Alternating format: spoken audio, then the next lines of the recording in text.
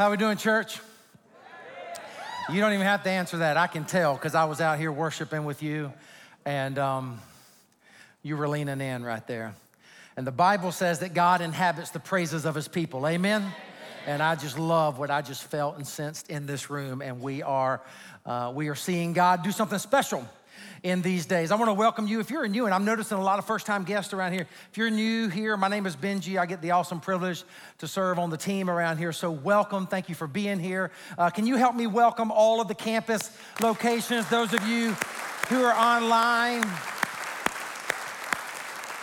So we start a series today, and I just want to go ahead and let you know, this one is deeply personal for me.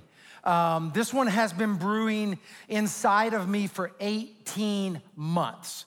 And I believe sometimes you can't really teach something until you've learned it. And I actually don't think we've been ready yet as a church to receive it until now. But I'm really, really hopeful about the series that we're about to go into.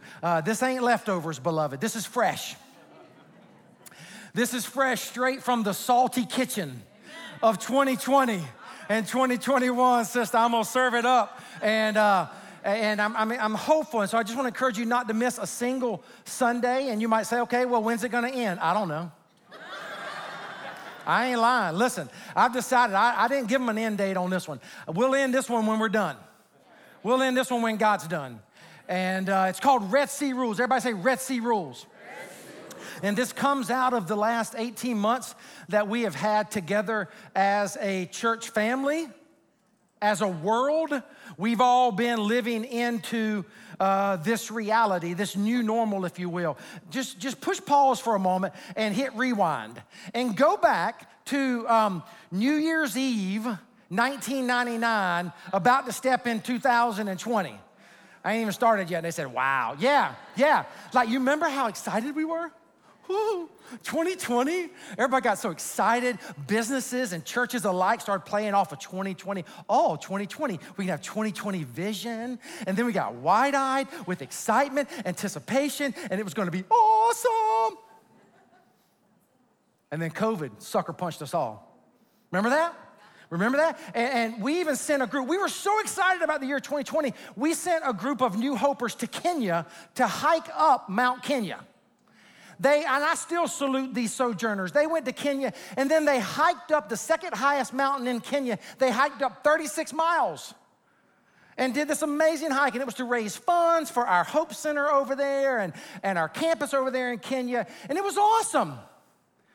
But just as soon as they touched back down at RDU, it wasn't soon thereafter they came from the mountaintop experience, literally, to the wheels touching down at RDU, and we started hearing the rumblings of COVID-19. And it has changed absolutely everything, right? I can think of another mountain experience, Matthew 17. No need to turn there, but in the Gospel of Matthew, chapter 17, Jesus takes Peter, James, and John up a mountain. And there, if you look at verses 1 and 2, the Bible says that Jesus' face started to shone like dazzling white and glory. The Shekinah glory, if you will, came over Jesus. And then, do you remember? Moses and Elijah showed up. And it was amazing. And Peter, the guy who always has this unbelievable propensity for sticking both feet in his mouth at the same time. Peter doesn't listen, he just speaks. And so Peter goes, oh, Lord, this is incredible. I got an idea, Lord. What if I pitch a tent? Come on, how many of you, when you're in a mountaintop experience, you just want to stay there? No one wants to come down off a mountaintop experience. And Peter's like, let's just pitch a tent. Let's just hang out here for a while. And Jesus sees what is happening, and Jesus starts to correct him. And in verse 11, chapter 17, verse 11, Jesus starts to tell them what is to come. To be sure, Jesus said, Elijah comes and will restore all things. But I tell you, Elijah has already come, and they did not recognize him, but have done to him everything they wished. In the same way, the Son of Man, which was a name for Jesus, in the same way the Son of Man is going to, help me out, church, is going to what? Suffer. Say it a little bit louder like you've lived through it. It's going to what? Suffer at their hands.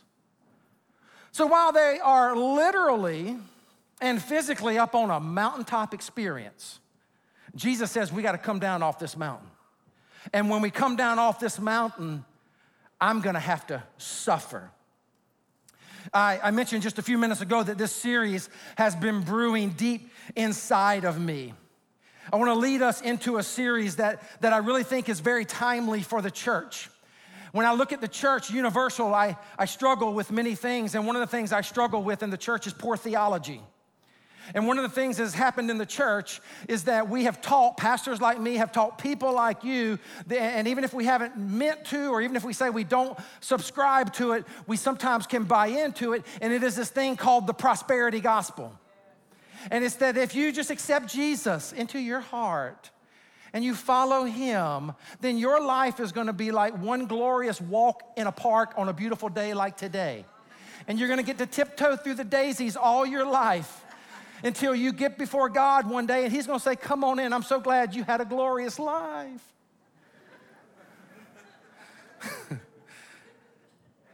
And it's poor theology. It's poor theology. And what it does to people, I'm reading your mail, some of you are going, dude, he is all up in my stuff. What it has done to some of you because you bought into it is that theology has shaped you. Then you lived in the real world like I do. And you realize life is hard.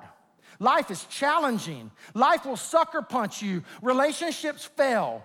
Politicians do things we shouldn't think they're gonna do. Whatever side you're on the aisle, baby, don't go there.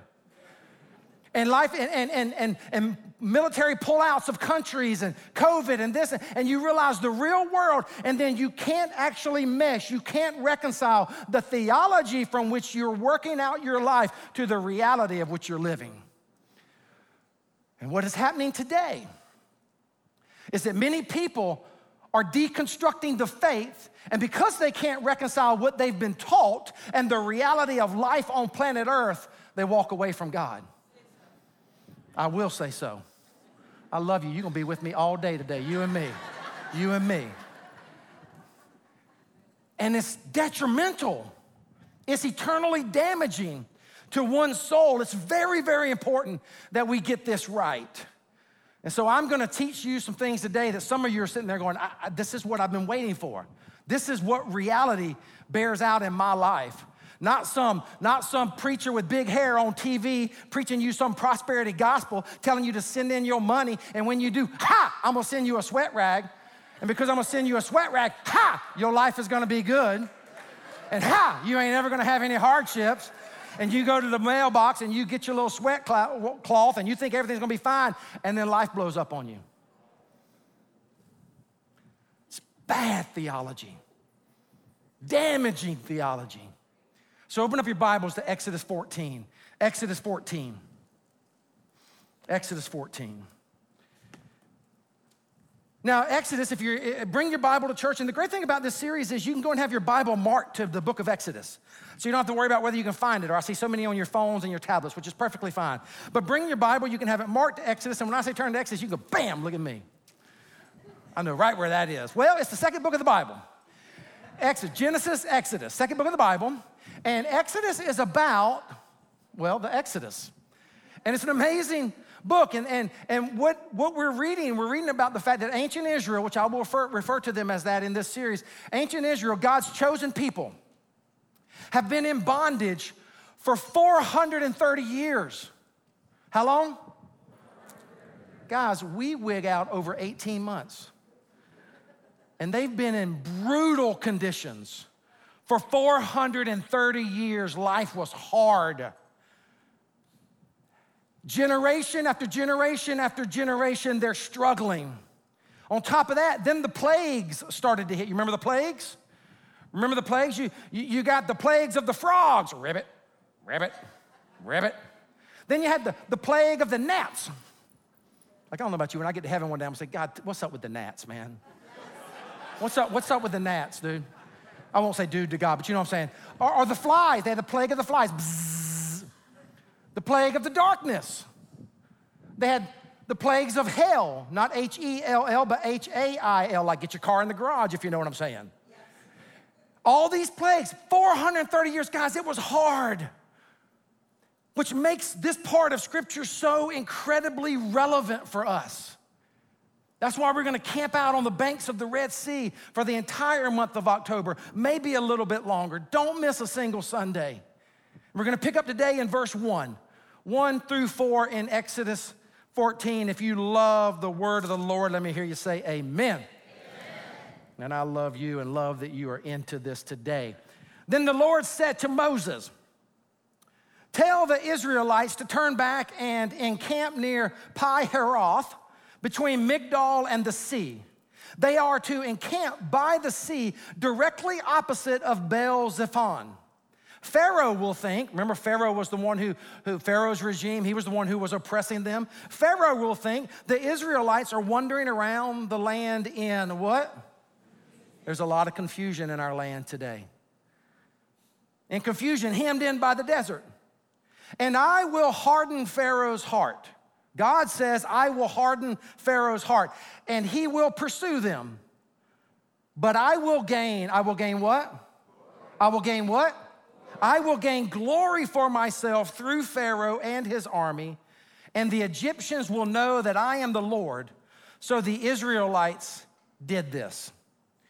Now, what's really, really important is that you understand the geography of what is going on here. Let me show you a map. Here's a map of this part of the world. This is the Holy Land over here, but I want you to let your mind's eyes start right over here in Egypt. This is where they had been in bondage for 430 years. They're up here in Goshen. They start to move down. When God decides to deliver them from Pharaoh and they're on their way to the promised land, what do you think is the best way to get to the promised land? Hard turn to the left, right there. But instead, God, who? God, not some man who is afraid to ask for directions.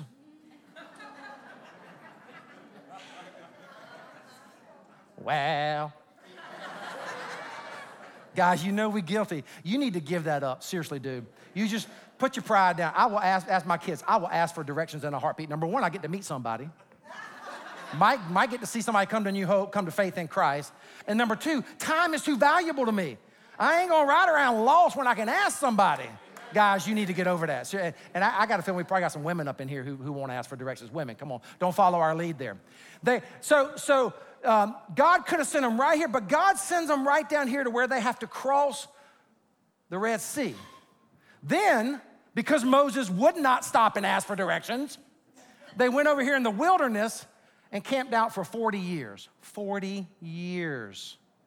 Finally got up here to Mount Nebo, and you might recall this part of the Old Testament, but Moses, after leading them all this time, could not even go into the promised land. He got up on top of Mount Nebo. I've stood there. It's amazing. You can see as far from the right to the left, you can see the entire promised land. Moses has been on this long journey, gets up to the top of Mount Nebo, and God says, you're done.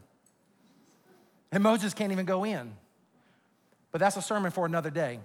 They come right here to the Red Sea, and they're on the banks of the Red Sea.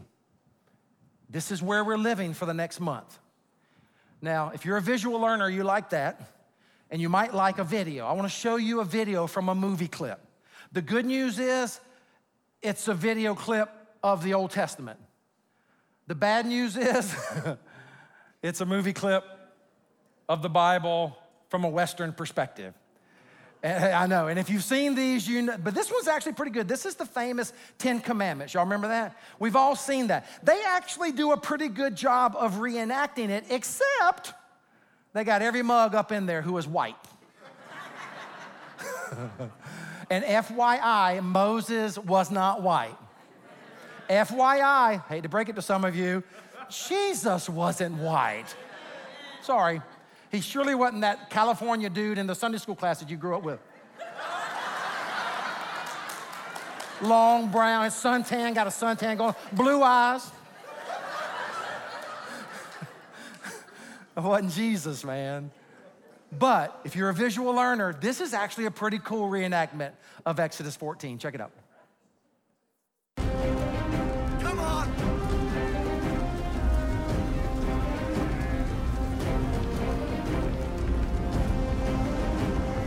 Yeah! We stop here! You're full! We're trapped. You've led us into a trap. What kind of leader are you? You'll have us killed, all of us! Enough!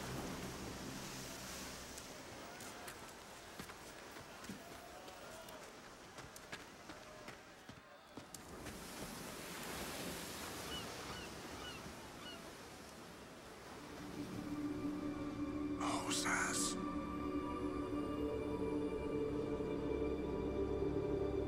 You know my voice. Yes. You know who I am. Yes. Do you trust me? Yes.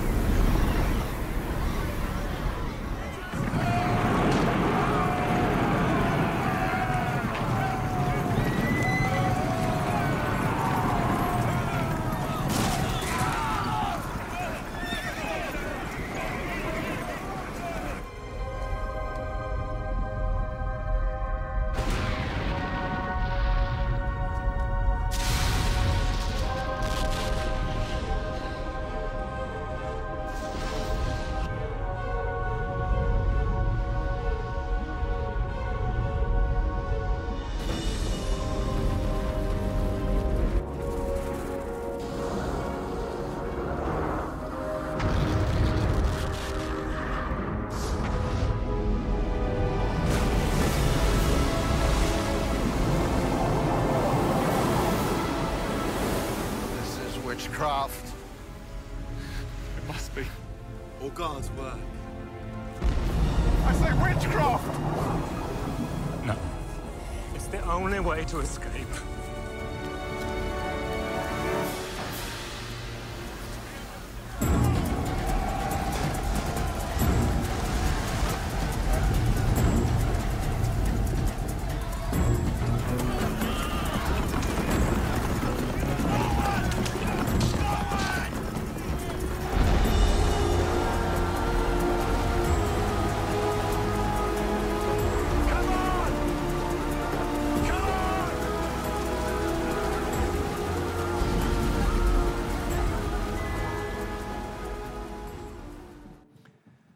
I have my favorite point in the clip there is when the dude goes, witchcraft.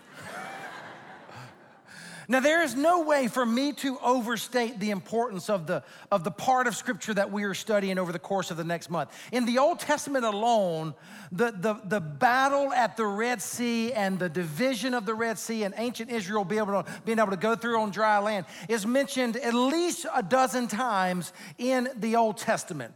Now, if you're a note taker, here's where you really want to lean in or get ready to take a picture on the screen. I want to give you the Red Sea rule number 1. And each week as we unpack Scripture, I'm gonna give you a different rule. And this is so important because you gotta remember, who led them down to the Red Sea? God. It's not a test question, it's not a trick question. God led them down in a kind of divine GPS system. Take a right here, take a left here, go down. God led them. But if you will digest this Red Sea rule number 1, it will cause you to avoid a theological conundrum, again, that is causing people to deconstruct their faith and either walk away from God blatantly or live in this relationship with God where they are highly disappointed in God. And the truth is, I don't know why I feel led to say this right now, just camp out here for a moment. Some of you are here and you're here because you know you need to be here. You're here, you want to have a relationship with God because you know you need to have a relationship with God and you know the world is a mess, but you are highly disappointed with God. Life has not turned out as you wanted it to. Which is why this rule is so important. Red Sea rule number 1. A critical part of maturing as a follower of Jesus is realizing that God means for me to be right where I am at this moment of time. Leave that up there, please. Right where you are. Good times or bad times. Rainy days or gorgeous, crisp fall days like we have unfolding in the Carolinas today. troubled waters or peaceful waters.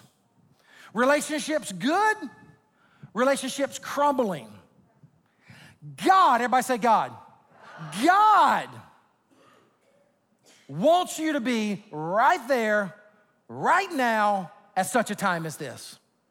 And you say, well, I don't like that. I'm sorry. But it sure is better than thinking that everything is going to be rosy and then the reality of life smacks you upside the head. Now, I put it in language so that it fits you reading it personally. Read this out loud with me. Ready, church? Come on, everybody online, go. A critical part of maturing as a follower of Jesus is realizing that God means for me to be right where I am at this moment of time. Oh my. That changes everything. Maturing as a Christ follower is to realize that absolutely nothing, catches God off guard. Did you know that? Dude, God didn't get into like March of 2020 and go, well, dang. Never saw that coming. Nothing catches God off guard. And he has allowed us to enter into a hard season. He either allows it or he brings it. Either way, he is in the midst of it all. In other words, I say it like this in my notes. There is a purpose to the pain. There is a promise in the pain. And there is a plan unfolding in the pain. Let that settle in to the water table of your soul today. The church is in dire need for a healthy theology of suffering. We've done a bad job in the church of teaching you about suffering. And for that, I'm sorry. Like, this is a series really about being able to learn how to mature in the faith so that I can hold hope and hurt together. Hope and hurt. If you're online, just type that in. Hope and hurt. Part of being a mature Christ follower is to never lose hope, but realize that in the midst of a world that is hurting, where I'm hurting, I can actually learn to handle both. When we find ourselves in the midst of a raging battle, even when there seems to be no way out, we must realize that God means for us to be exactly where we are. Watch this. This will blow your mind. It is not like they just ended up there by the Red Sea. We're in chapter 14. Go back one chapter. This is going to blow your mind. Go back to chapter 13. Chapter 13, 17 and 18. Oh my. When Pharaoh let the people go, God did not lead them on the road through the Philistine country, though that was what?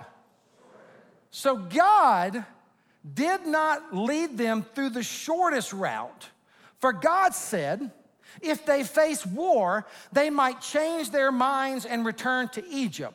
So God led the people around the desert toward the Red Sea.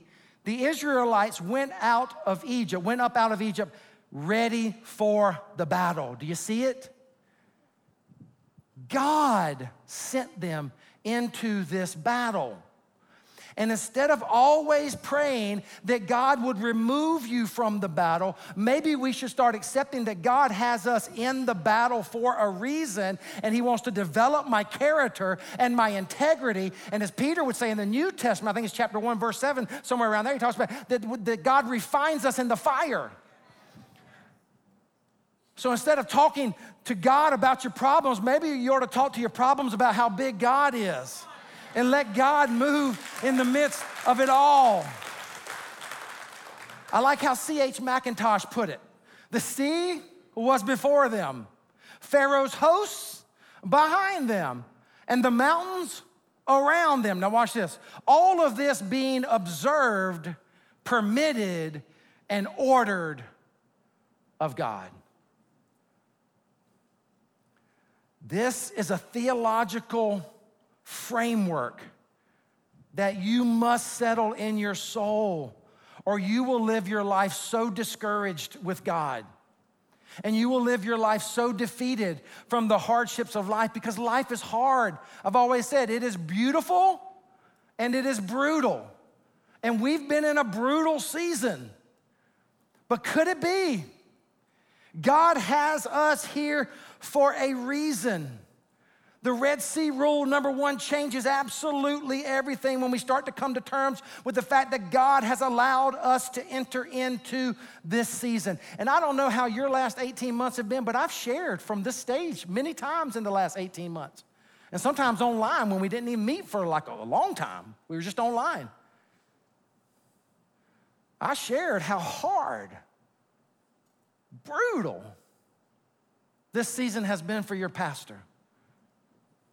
And I don't know if I would even be able to sit before you today if I hadn't come to terms with the truth that I'm teaching you today. God did not bring COVID, but God allowed COVID. And therefore, God has something for you and something for me to get out of this season. Just Friday of this week. Most Fridays I'm on a Zoom call, 10 a.m. Eastern time. A lot of the guys are not in the Eastern time zone. But every Friday, 10 a.m., I'm on a Zoom call with about 15 pastors from around the country who lead great churches. They're my tribe. We're great friends. And this Friday was a lot like all the other Fridays. All we did was sit around and share, encourage, try to sharpen one another, and come to terms with the season in which we all find ourselves. This season has not escaped any of us.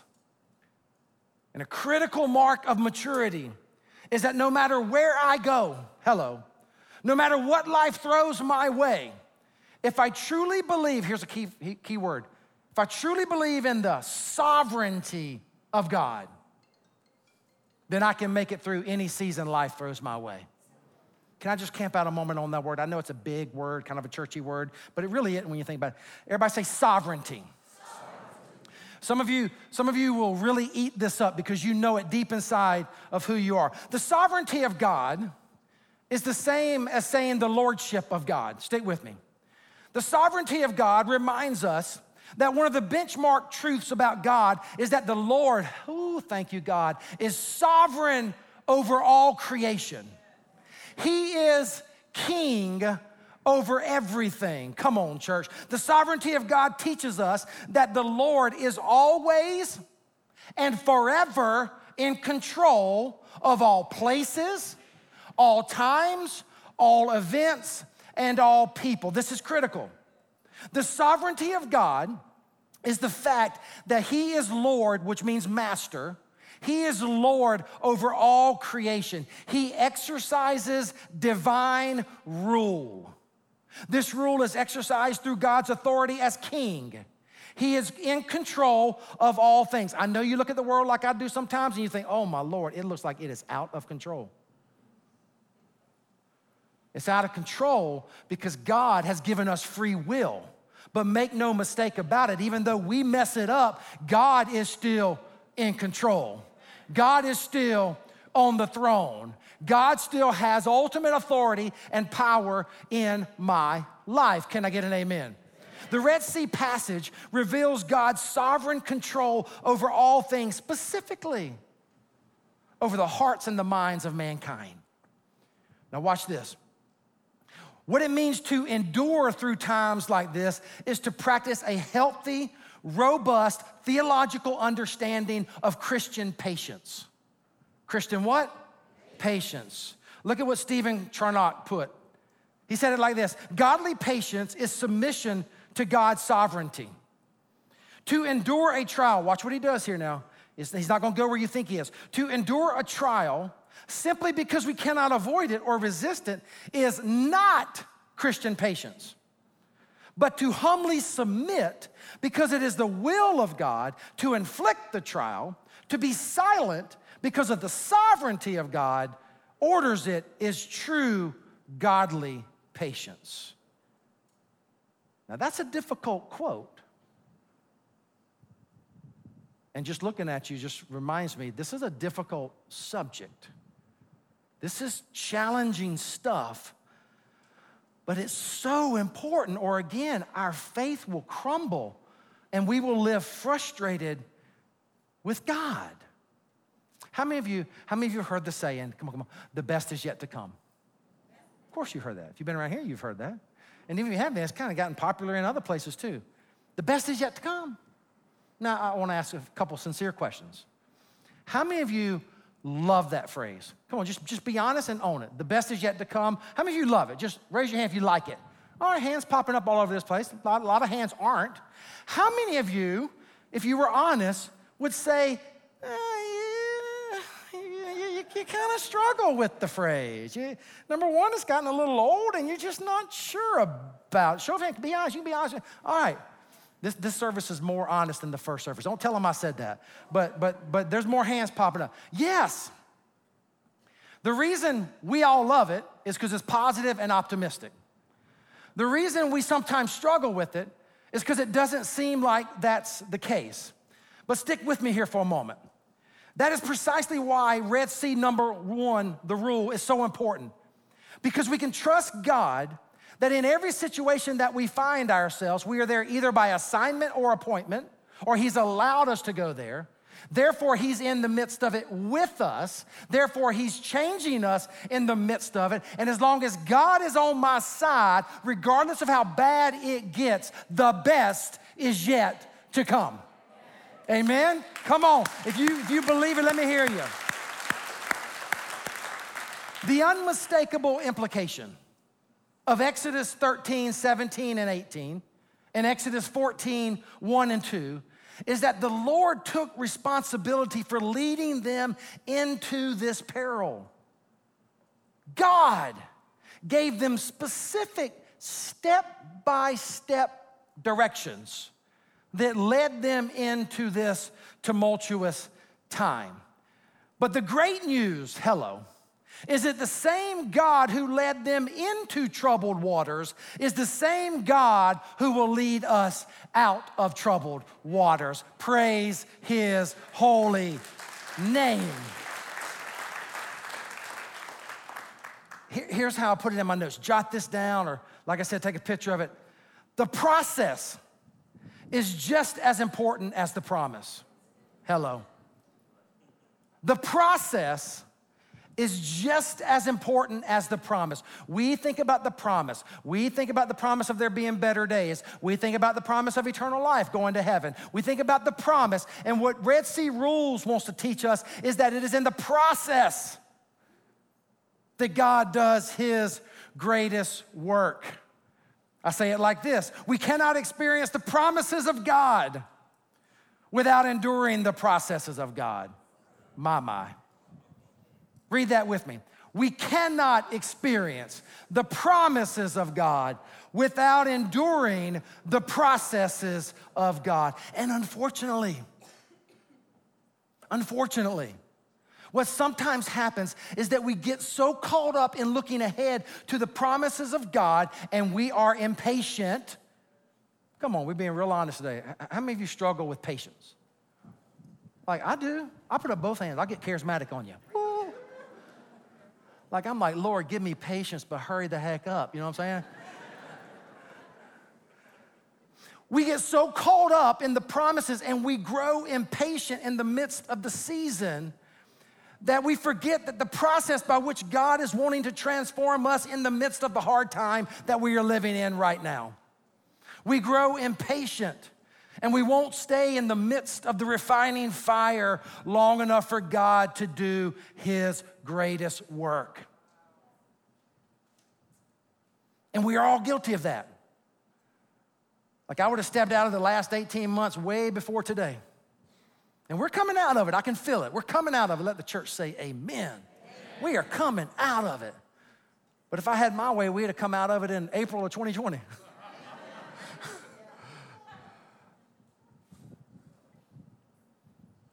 A.W. Tozer, the great theologian, said this: "It is doubtful whether God can bless a man greatly until he has hurt him deeply." My.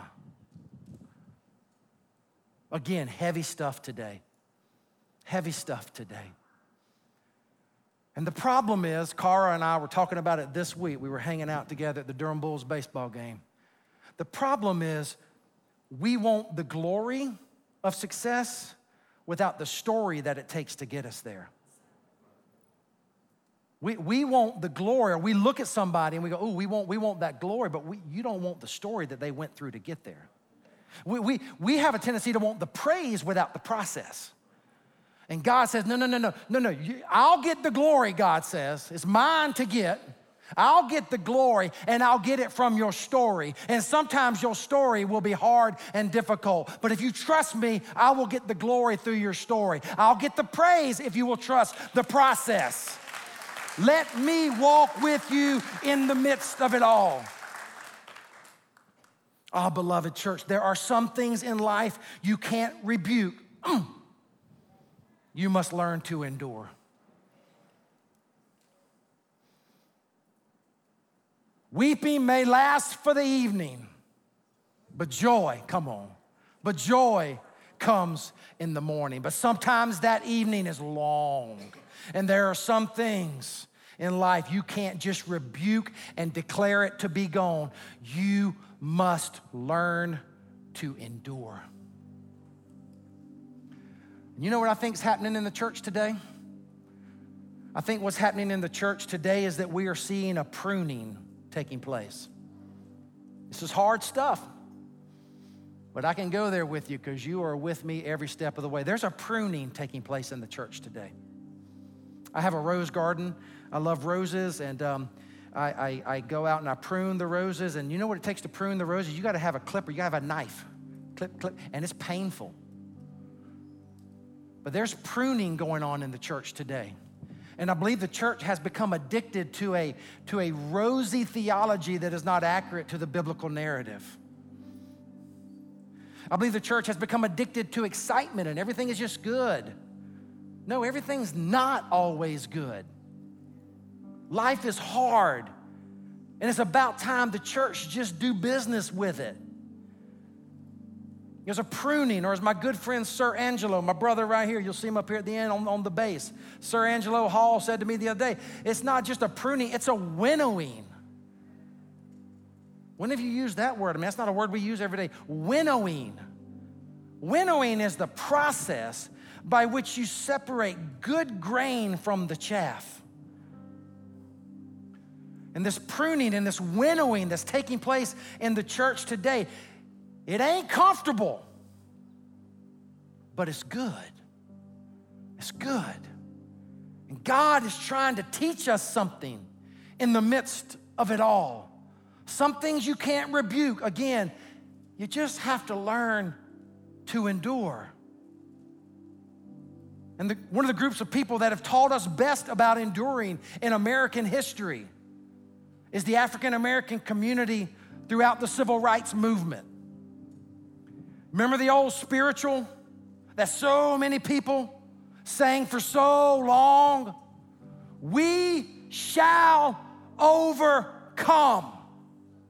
When? We shall overcome someday. I do believe, where? Deep in my heart, that we shall overcome someday. Some things you just got to learn to endure. But the problem is, too many people quit before the glory. Too many people quit in the process and they miss out on the praise. We got to learn to not give up and don't quit. I just feel the Holy Spirit leading me. Listen, don't give up on your life. Don't do it. God has you here for a reason. I know it's hard. I know it's dark. Been there, done that, bought the t-shirt. Don't you give up on life. God still woke you up today and breathed into you the breath of life. He's got a purpose for your life. He's got a plan for your life. The best is yet to come. Don't give up and quit on parenting. I know it's hard work. Parenting is not for the faint of heart. It's hard work parenting today. But you remember that Proverbs 22:6 says, you raise and train a child in the way of the Lord, and when he or she is old, they will not depart from it. Don't you quit. The best is yet to come. Don't you quit on your business model or your vocational dreams or your educational dreams or your athletic dreams. Don't you quit on them. God is in the midst of it all. And with him, the best is yet to come. And in seasons like this, church, you can either get better or you can grow bitter. The choice is yours. And there are a lot of people growing bitter and throwing in the towel. Don't you do it.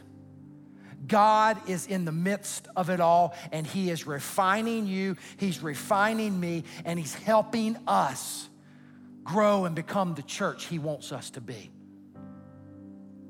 We'll end with this. You can turn there if you want, or you don't have to. If you keep reading in Exodus, you get to Exodus 19. And in Exodus 19, the Bible says that God, this is so good, God led ancient Israel on eagle's wings. Let's read it, in fact. Verses 3 and 4, Exodus 19. Ready? Go.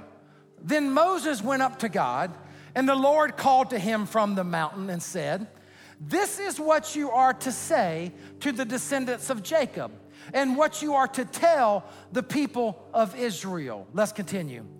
You yourselves have seen what I did to Egypt, and how I...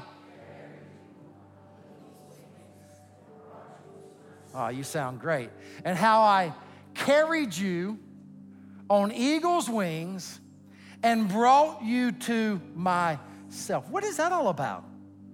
What does it mean when God says, I carried you on eagle's wings? I don't know if you love the great outdoors. I'm a big fan. I'd rather be outdoors than indoors anytime. I love to hunt and fish, and one of the reasons I love to hunt and fish is because I love the great outdoors. And I love the eagle. The eagle is one of the most majestic, amazing birds on the planet. In fact, I don't know if you know this, but Jordan Lake, I'll go out there sometimes in my boat. Jordan Lake has a part of Jordan Lake that's sanctioned as an eagle reserve. So you go out there and you, with a pair of binoculars, you can see eagles flying around all day long. It's amazing. But I don't know if you've ever thought about the eagle much, but here's what an eagle mama will do. An eagle mama is a lot like you moms, caring and loving. And the eagle mom will get food for the little eaglets, care for the little eaglets, build the nest for the little eaglets. But then the day will come when the eagle mom decides it's time for the eaglet to fly. Do you know what they do? Have you heard about this? You know what they do? They grab the eaglet with their claws, and eagles can fly high. They fly as high as they can. And whenever the mom thinks they're high enough, she drops the eaglet. Do you know this? This is for real. And the eaglet starts falling to planet Earth. and you, I don't know, I've never talked to an eaglet, but I'd imagine their heart starts pounding, right? And their eyes get big because they see the Earth coming at them. And the eagle mom will stay close by, waiting for the eaglet to learn how to fly. And if the eaglet won't fly, guess what the mom will do? She'll swoop up and pick up the little eaglet again. Take the eaglet back to the nest and say, it's okay. No! Soars back high again. I know, wow. Drops the eaglet again. And will keep doing that. And usually doesn't take too many times until that little eaglet finally learns to fly and soars. Don't miss this, church. Oh, don't miss this. The Lord bore the Israelites on eagle's wings. When they didn't have water, guess what he did? He gave them water from a rock. When they didn't have food, guess what the Lord did? He swooped down and he gave them manna and quail daily. When they didn't have hope, he gave them hope. When they were surrounded by the chariots and Pharaoh's regime, he delivered them. God is a God who will swoop in and carry us, but he lets us go through the fall. He lets us live in the hard, challenging times, but that is where he is best. That is where God swoops in. Listen, no sea of despair is deeper than the ocean of his everlasting love. God is that good, and that is what he wants to teach us today. In other words, the Red Sea rule reminds us, that as Christians, we should never be surprised when in deeply desiring to do God's will, we find ourselves trapped in painful, frightening, difficult, and seemingly impossible situations. But here's what you need to know today. Here's what I stopped by to make sure you understood in installment 1. You are there and God knows it. We are here and God knows it. He sent us into it or he allowed it, and therefore he will swoop in and he will redeem us and he will get all the glory and the honor. Long before you have a problem, hello, God has a plan, a purpose, and a promise tailor-made for you. Life is hard. I'm sorry any preachers might have told you otherwise. Life is hard. In fact, Jesus said in the Sermon on the Mount, it rains on the just and on the unjust. Especially for Christians, it is hard. We have a determined enemy seeking to devour us. But for the child of God, there is no such thing as an accident or a coincidence. God is always, and I repeat, always in control. He either directs or instructs the events of this world, but in any case, he is sovereign and he has your back in the midst of it all. Which is why Jesus said, I have told you these things so that in me you may have what, church? Peace. In this world you will have trouble. But what? Take heart. I have overcome the world. Come on.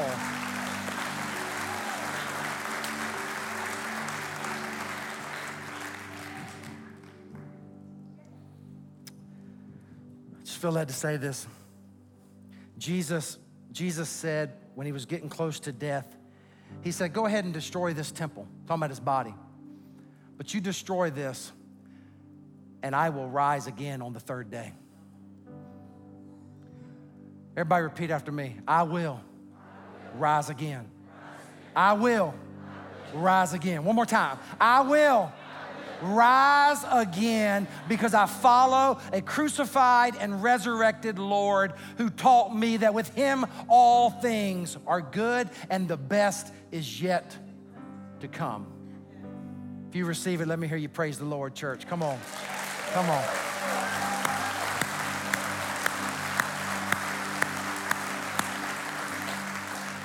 Pray with me. Oh, God.